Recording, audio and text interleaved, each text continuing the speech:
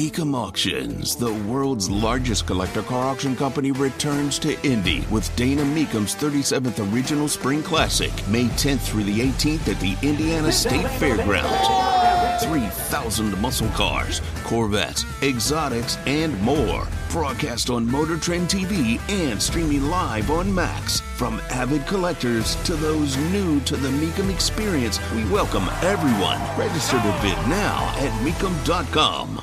Andy Moore Automotive Group Hotline from ESPN.com. Stephen Holder joins us. That may be what stands out most of all to me is losing to both of those quarterbacks, the way both played, and then losing in a final drive with P.J. Walker. Incredibly bummed. I don't care if we were pleasantly surprised in a lot of ways yesterday, maybe even disappointed in others as well, or you didn't think they were going to be that close, or you thought it was going to be a different defensive style of game. Unfortunately, losing to P.J. Walker on that final drive is something that is going to be right here for a long time with me. It's brutal. Yeah, I agree. Look, I mean, the conversation has definitely centered on the penalties, right? I get it. I understand the disagreement. I get all that. I do think the overarching point is fair, though. I mean, you can't let that happen. And frankly, the long completion, which I think was, I don't know, I feel like it was a 30-yard completion earlier in that drive. I mean, that also can't happen. And that is not a matter of, officiating. That's just man against man, get beat there. And there was an attempt to make a play on that ball, but it was not successful. And that was probably the biggest play of that drive. I mean, obviously the penalties were crucial and pivotal, and maybe the result's different without them. But there were things that preceded that enabled the Browns to be in that position to begin with. It was a weird game, though, overall, I would say, because, I went in the locker room and I walked around and I'm like, running into different players along the way.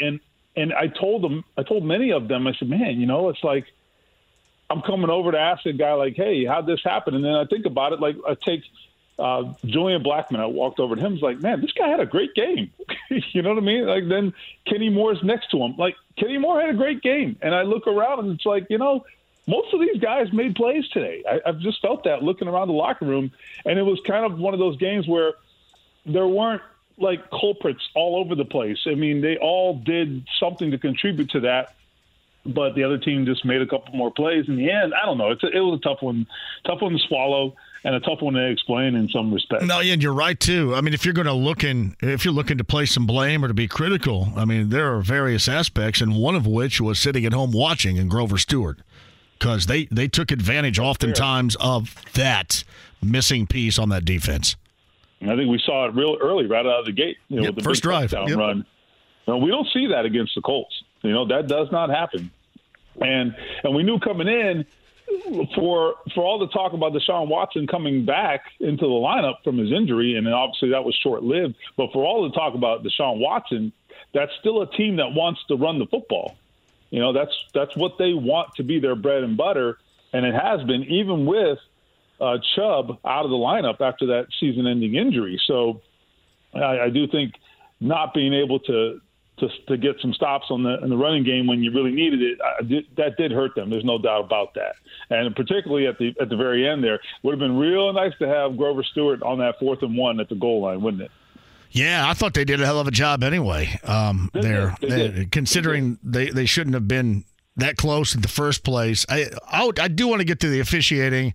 Sure. To me, I know a lot of people disagreed on the last one, and to me, it wasn't a pass interference. It was a hold. It was an egregious hold by Darrell Baker Jr. I thought the first one, I thought the illegal contact was the BS, and that was the game coster in that moment. Complete BS. And here, Stephen, is, I think, something that would back me up in this era in which we watch the NFL, and 98% of these wide receivers call for a flag on every play. Yeah. You look at Amari Cooper, he had zero reaction. He thought they lost the game. He didn't think there was a penalty flag to be thrown there, and really he initiated it. Darrell Baker Jr., which he shouldn't have, I guess, now in hindsight, came back, but that's the play ultimately in that moment that cost him the game. That was, to me, an awful call. I would say this. I understand where a flag might be thrown in both of those situations. When I say understand, I'm not justifying it. What I'm saying is I don't think there was zero basis for either flag. I think at real speed, in real time, I can understand why a flag was thrown. Now, that does not mean I would throw that flag. It does not mean that you should throw a flag in that situation. You know what I'm saying? That's different than saying it was a good call. That's not what I'm saying. What I'm saying is I get it on some level why a flag was thrown. I mean, when you slow down the illegal contact, I see it the way you see it, right, when you slow it down. However, I think at full speed, that motion that Baker utilizes, where it looks like he's grabbing him around the hips. Now, did he impede him? Now, that's a fair question. I don't know that he did. But I don't know that you get that same benefit when you're looking at it at full speed in real time. It's really hard. But I think that the big issue there is, I guess the bigger surprise is that in that situation that you throw those flags. Because I think that's typically where we see officials not want to decide the game. And in this respect, they did throw the flag. Whether you see it as borderline or not, you know what the impact of that flag is in that situation. So I think that's one of those situations where I often think you see them swallow the whistle, and they did not in that case. So that's a little surprising.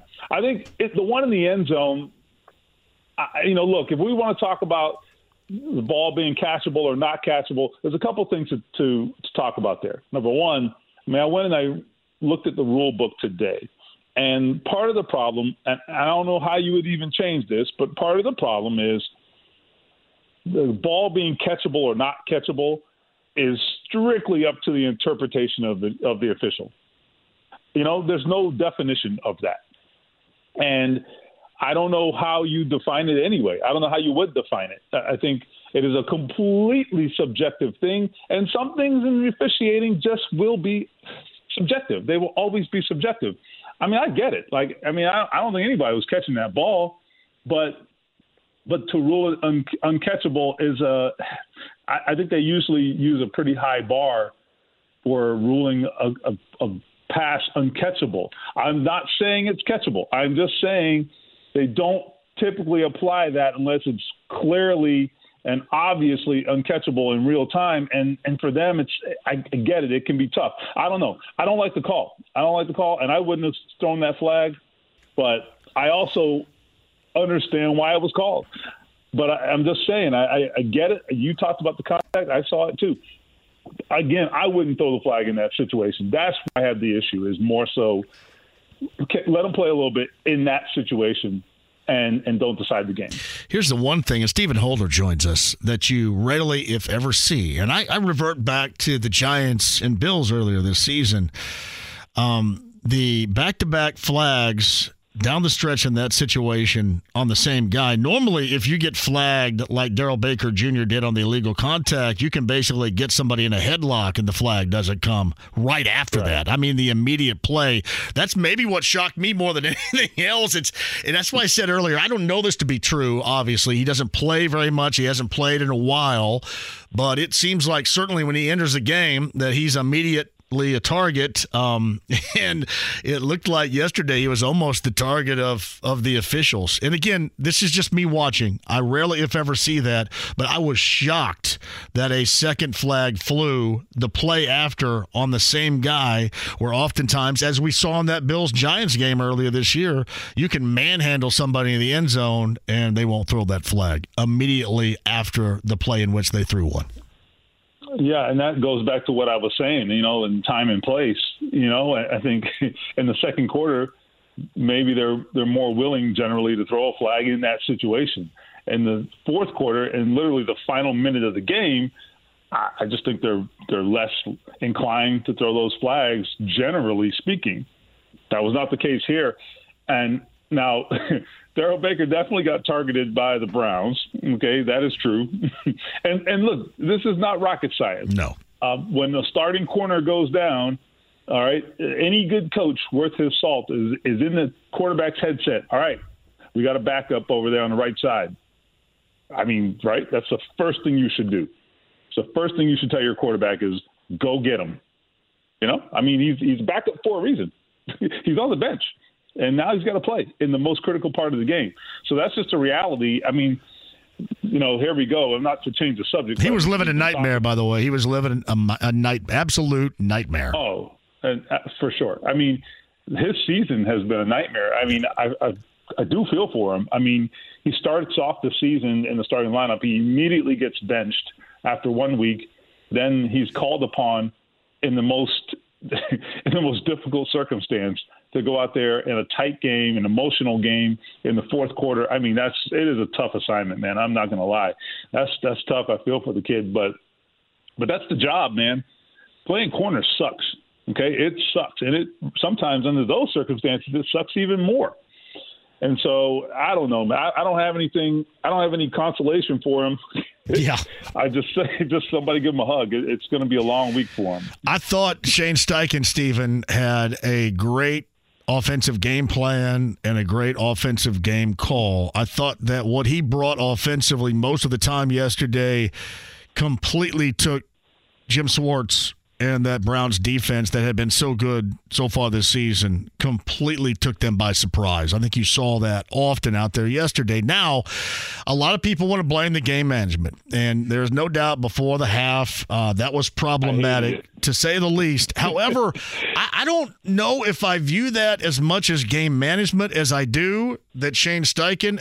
He is a young coach in the moment that believes he's the smartest guy out there doing what he is doing and is outsmarting and trying to outfox. That, much like game management, I think something that is learned in a successful capacity for a young coach like that. I saw more of that than I did just a lack of game management. He seriously thought he could get over on that situation and didn't. And I just think he's trying to outthink the room in those situations. And thus, that's what we saw as we entered the half. That's at least what I saw. Well, okay, that's fair. I see it a little differently. I also took issue with it, but for a little bit different reason. I see it in this regard. And one thing, if you talk to players in that locker room, the one thing they always tell you about Shane Steichen is that, I mean, I don't know anything about Shane Steichen, the guy, right? He's all ball is what everybody says. Like, I don't know if he has any personality outside of football, but I do know what they will tell you is that he wants to compete and he wants to go out there and gut the other team, you know, just in a competitive way. And so that drives him, and that's great. I think, though, I wonder at least, if maybe that competitive side of him maybe got the best of him in those two situations. You don't have to try a 60-yard field goal at the end of a half when it wasn't actually the end of the half, to be honest. That's the problem. You don't have to try a 60-yard field goal there in a tight game where, I mean, as I tweeted, look, 60-yard field goals are rare for a reason, okay? People don't make 60-yard field goals very often. I am not saying Matt Gay can't make one. Of course he can, but you didn't need that there because the risk versus reward, I just thought it was unnecessary. You're giving them a short field if you miss, and it was worse than a miss. They get the block. They get great field position. They score there. And then when you're backed up in the final moments of the half with Gardner Minshew, who has shown that he cannot protect the football, why? Why? I mean, you know, just why ask him to have a deep drop in that situation? He was already in that situation previously in the season, and he screwed that up. Yep. And they're not knocking Gardner. I mean, Gardner has done a lot of heavy lifting this season, to his credit. For all the criticisms, the guy has bailed him out at times this year. So I'm giving him his due. However, you also have to understand who he is and what you're asking him to do in a particular situation. It's just situational football for me. I thought it was bad situational football and not recognizing what your personnel was. Backup right tackle, backup quarterback, Myles Garrett, superhuman. Well, I would agree with that, too. I think the thing that stands out is, as you mentioned, understanding your personnel, because we have seen Gardner Minshew. Go back to the Baltimore game. Kyle Hamilton was in his line of sight every time and still got there. So his pocket awareness, his collapsing pocket awareness is not great. And then I don't know what Freeland and Ogletree were actually doing there with Myles Garrett. I think they were both supposed to block, and I think Freeland got a hand on him, and that was about it. So knowing your personnel in that situation is something he did not do yesterday. That was definitely a who's on first situation over there in that attempted block of Myles Garrett. I mean, I was like, I got it, you got it, right? And so I don't know what that was. But see, you have to sometimes, in a situation like that, maybe this is not the way coaches think, but it's the way I think. In a situation like that, where your tail is on the line and you're having to drop back in the end zone, you got to think worst case scenario. It's a close game, right? You're playing fine. Just let this, get to the second half. They get the ball, by the way, coming out in the second half, if I'm not mistaken. So I'm thinking all of those things in my head. And so what's the worst case scenario? The worst case scenario is you get sacked in the end zone and you fumble and they score a touchdown. I mean, and what is the best case scenario? What's the best case scenario? Are you driving 90 yards? Is that what you're telling me? You know what I mean? Like, I just don't understand it. I don't know. I'm not saying – I don't want to, overemphasize, what happened there. But, I mean, it was a 10-point swing in a 1-point game. I don't think we can overstate how big of a deal that was. Hey, Stephen Holder of ESPN.com joins us. Was that illegal? I'm assuming the illegal contact, that play that I obviously dispute there, was that illegal contact? Did that happen before, the ball was loose, I guess, here? I assume it did, right? Did anybody ever ask any questions? I did not see them both together, and nobody ever mentioned it, so I was just kind of curious. I don't know if I can answer that question for sure. I mean, we'd almost need, side-by-side video to determine it. Can they not do that? But I also – I was going to say one last thing. What I was going to say is I don't know that it necessarily let me rephrase that. I was going to say it didn't matter, but I don't think that's true. I guess it does technically matter. It had to happen first, or you would review it right anyway. But I don't know if you can review that because it gets into reviewing penalties. Well, you would review the turnover. For sure, but that's more for possession and things like that. You know what I mean? Right. Once you've called that penalty, the penalty is the penalty. I mean, there are some situations where they can pick the flag up on replay, but it's got to be something like, it's got to be a really specific thing that involves possession and things like that. I don't know.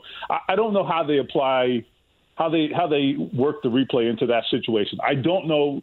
I'll be honest. I don't know what they are allowed to review when it comes to something like that. That's a very super technical situation. And I don't know. It's a very good question. I just don't know. I would love to see this sometimes when you get into these realms where it's just not an easy answer, and it's not clear cut in the rule book either. Yeah, and I just brought it up because I would love to see a side by side and to see when each would take place, because I don't know if it was brought up, but I don't know. I thought about it, and it doesn't matter now, but I was just kind of curious because I know Steichen said earlier today that they were going to make a case through the official channels, and I'm for one, I hate what the NBA does in their overwhelming path to transparency. They say the next day, "Hey, we screwed up on this and cost you the game." I don't really want to have to see that, but I would be curious. No, it doesn't. I would want to see. And the other aspect about this is you think it would be more clear cut, Stephen, in terms of there is so much stinking money riding on this now. And we know it, and it seems like that everything would be a little bit clearer. And, people make the argument that the officials aren't full-time and, they should be. There is a lot of money riding on this, and people probably more than me would like to know what really went down as opposed to maybe going through blind and it being a mystery for the rest of your life. I would say I kind of sort of sympathize with the NFL on some level in this regard. You talked about the NBA and the transparency. If you do that, you're going to have tons of blowback. If you do what the NFL does, you're going to have tons of blowback where there's seemingly a lack of transparency. There's really no good outcome for you. I mean, you're still having to have human beings make judgment calls against on the best athletes in the world. That is super imperfect, like unbelievably imperfect, and I don't know what the solution to that is. Certainly we have replay, and we should use replay to the fullest extent. However, I'm not really in favor of reviewing penalties. I'm just not. I just think it undermines the officials a little too much, and I just think it makes the game. First of all, if you do that, I mean, what penalty are you challenging? Because frankly, are they going to? What's the bar going to be to overturn it? Even, you know what I'm saying? It's going to be tough because a lot of these penalties are judgment calls anyway. So now, are you going to have clear and visual evidence that something didn't happen? How often are you going to get that? You know what I'm saying? You may in some cases, but I think penalties are a judgment call. So now you're going to litigate them by replay. I think that gets really difficult. And when to challenge that and not challenge it, I don't know. That's really tough. I mean, I can say, okay, that ball touched the ground or it didn't touch the ground, generally speaking. If on a catch rule or something like that, those things can be arbitrary, not arbitrary. Those things are not arbitrary, generally speaking.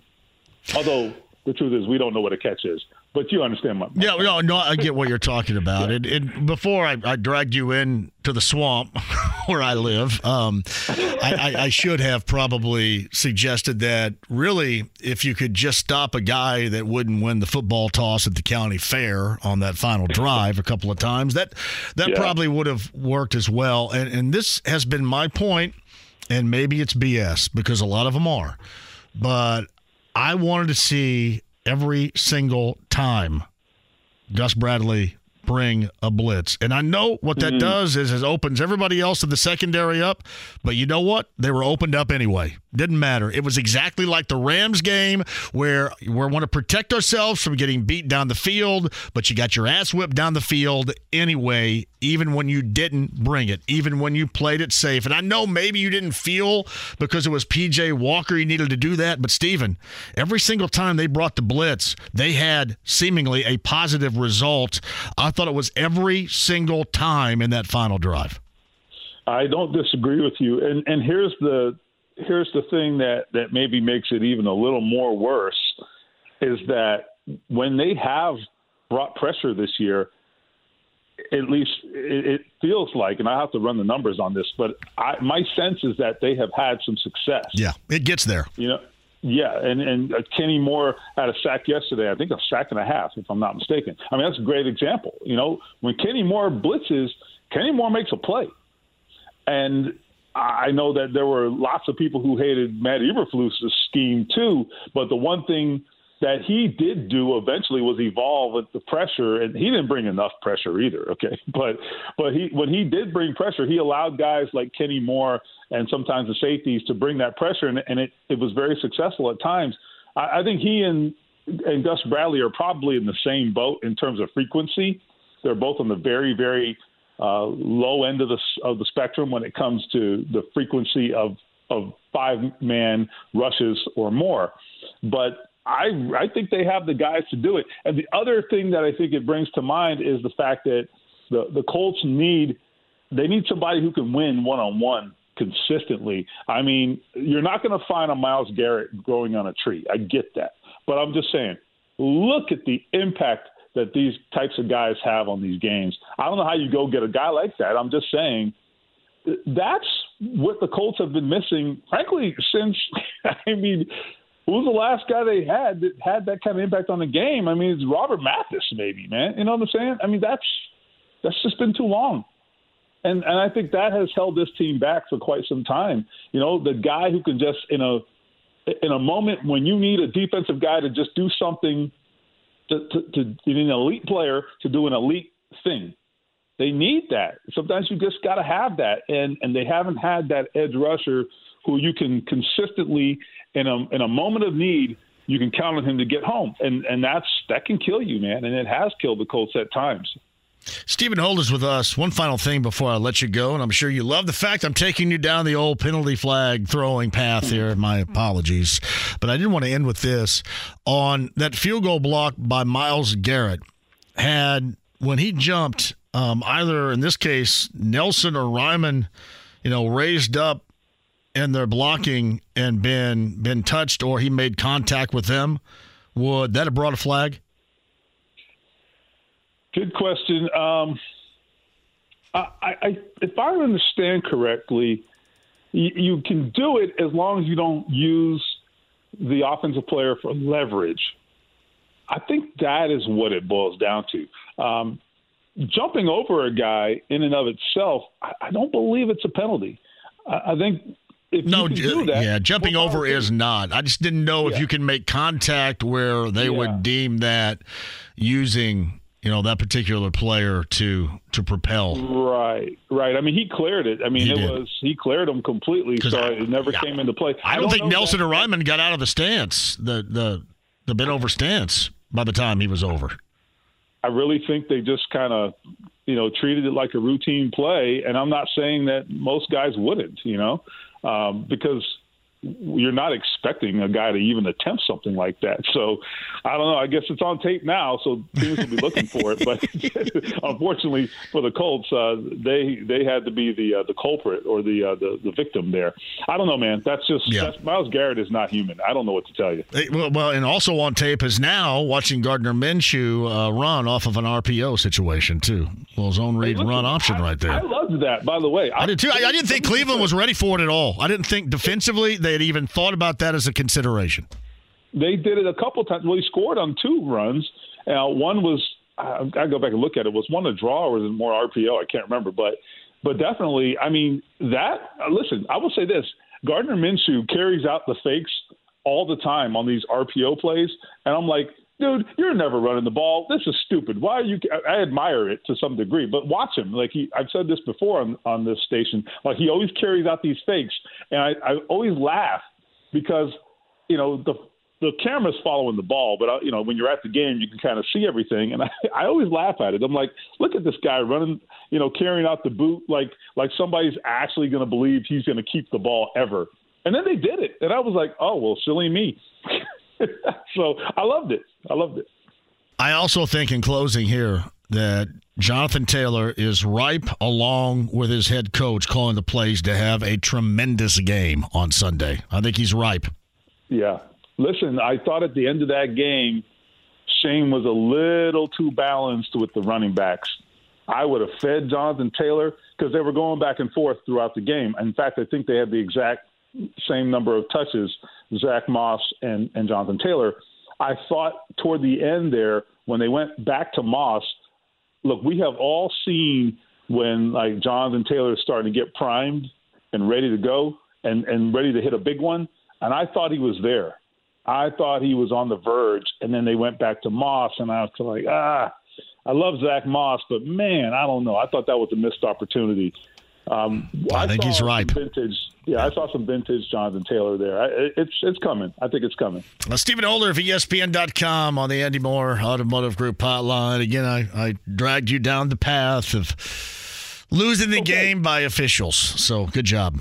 Out of me. Hey, there was a lot there, man. That was, I tell you, man, that game, I went down to the press conference. Sorry to hold you up, but I went down to the press conference, and I was like, I don't even know what the first question is. There were so many plays, I can't even remember them. So it was a weird game, man. A lot happened. Appreciate you, man. We'll see you again on Sunday.